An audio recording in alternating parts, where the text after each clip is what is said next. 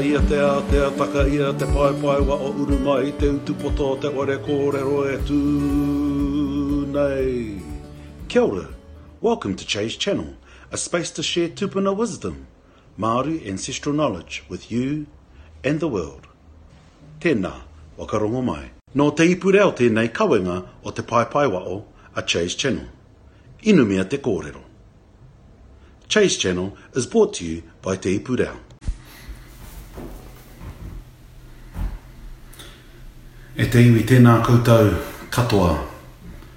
Coho sessions number 3.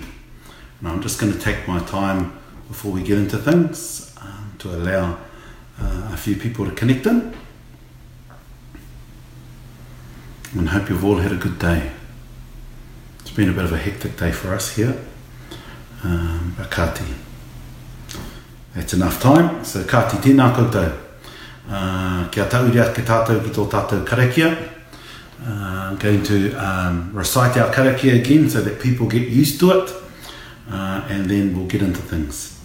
Mai amaranga te rangi e tui one. Mai amaranga te papa e takotoa kene. Mai are ki roto, mai are ki wa o euru ora tīna. Tīna toka te manawa ora ki te wakatipua, manawa ora ki te wakatauito, o mai te mauri ora. Tēnei, ko te ora I te pū, I te weu, I te aka, I te tāmore. Tēnei te ora ka tupu, tupu nunei te ora, tupu roroa te ora. Rere mai te wai ora, kauru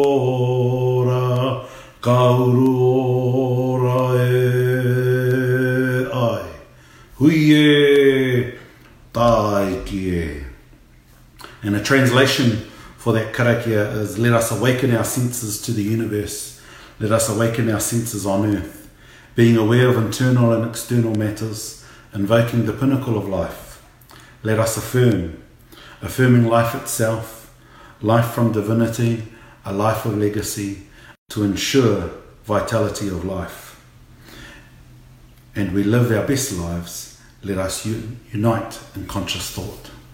So, tēnā tātou. Tēnā tātou I roto I tēnei pō.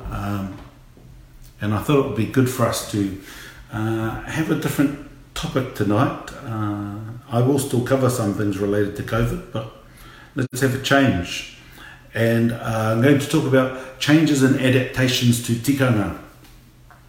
And I've had a few questions and pātai come to me either through the different pages and or through PMs. So one question I was asked was around the changes in tikanga around the coming of age. And so traditionally we had tikanga around the coming of age, both for males and for females. And so if anything, the first one to go was the coming of age for a male.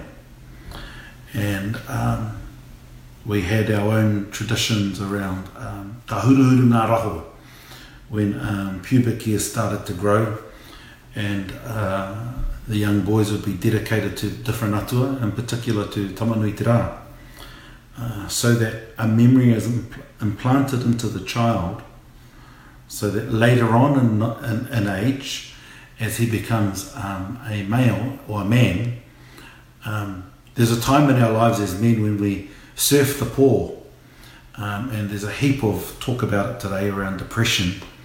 And as we surf the pō,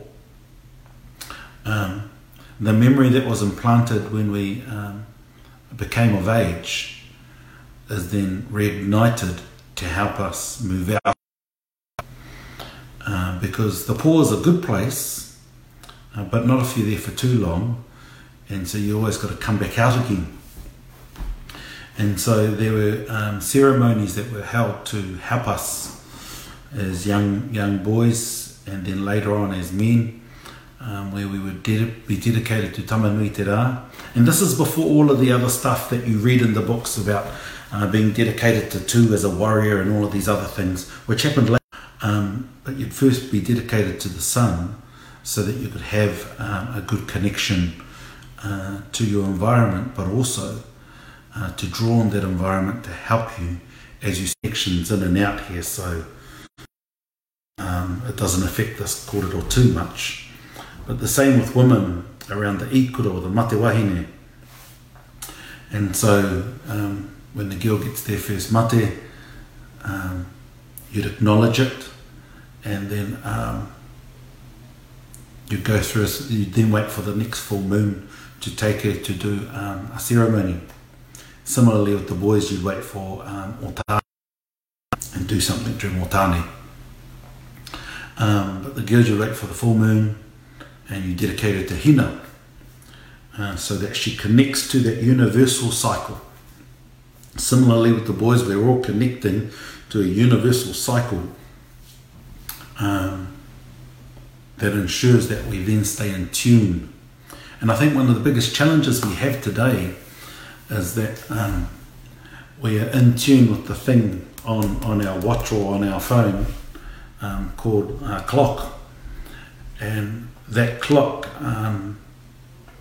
dictates how we should see the world, rather than us using our bodies, using our awareness, and using what we've been taught to connect to what the environment is saying. And as I spoke about last night, there's been a few things over the last week or so that have been key signs to tell me, okay, this is what's happening in the environment.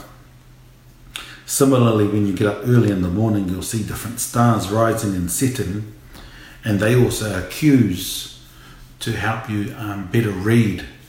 And so like I've got all of these daffodils and freesias growing in spring. So I thought, well, I'll plant these around our yard to and in some pots to just allow nature to show her beauty. So those are two things that we lost, and we lost those two tikanga, which are an integral part of who we were as humans, let alone as Māori, as we adopted new things, and so navigating through this, we lost things. I've also written a paper around tangihanga, and I've just shared it online. And one of the things that I talk about there is simple things like how we used to smoke on the paipai. Yeah, how we used to smoke on the paipai only 20 years ago, and how even smoke in the meeting houses in the Haurepuni and the Wharenui, and how it was just accepted, one of these things. And whereas today it'd be seen as the rudest thing you could ever do. How dare you do that on my marae? Whereas I remember not that long ago, where even if you're on the Manuhiri side, you pull out a smoke while the kōrero's going, and now people get upset about people being on their phones while on the paipai. So, you know, things change, things happen. And I think it's all part of us adapting, because one of the biggest adaptations we made, which hasn't been healthy for us, is we've made tikanga concrete or rigid. We've made tikanga so concrete and rigid that I actually question whether it's Māori or whether it's introduced stuff. And one thing I like to say when I'm sharing different kōrero or doing different wānanga is the best way to test something is if it has a practical application, or if you can have a kōrero that links to it. So even something new, if you can then link a kōrero so that it has some legacy connected to it, it usually makes sense. But when there's no practical application, it's usually something introduced, and we just hold fast to it because that's what my nana and koro said, rather than working it out for ourselves. so that we live well. And, we shouldn't be scared of adaptation because we're the fastest adopters out. We adopt things just like that because adaptation is a part of who we are. Right? And there's been no preparation, no budget, no planning, and can run a 3 to 5 day event that may host up to 10,000 people, or on a smaller scale 500 people, with no budget, no planning, and it works perfectly. And that's because we come from a culture of adaptation. There are some key roles that are maintained, but then there are also other things that will bend with the wind without breaking.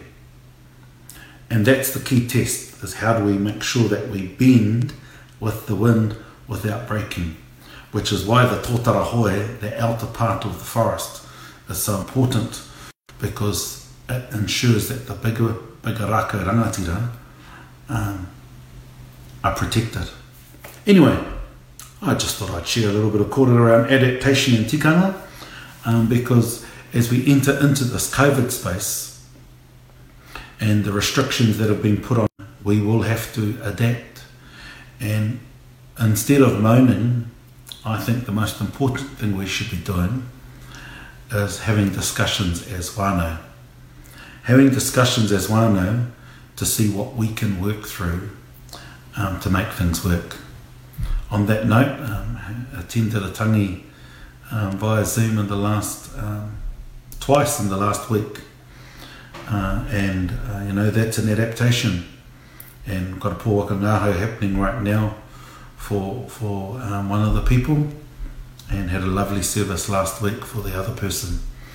Really different, but part of this changing time, and especially if it's going to be extended now. So we want to keep, and I mean that truly, because there will be some really good learnings, because this is a time for wānanga. This is a time for wānanga, either your own personal wānanga as you meditate, or a chance for you to go through different kōrero that you know, and to consolidate. Because once it's in your puku, you leave it there to marinate, so that when you need it, you don't need to scratch your head and go, oh, what was that again? Because you just call on it and you draw on it and you go, anei te kōrero. Kati, take care, have a good sleep, and ka kite anō apopo. Nā Te Puni Kōkiri e Pūtea Tautoko, made with support from Te Puni Kōkiri. Nā Puoro Jerome, Ngā Reo Puoro. Soundtracks from Puoro Jerome.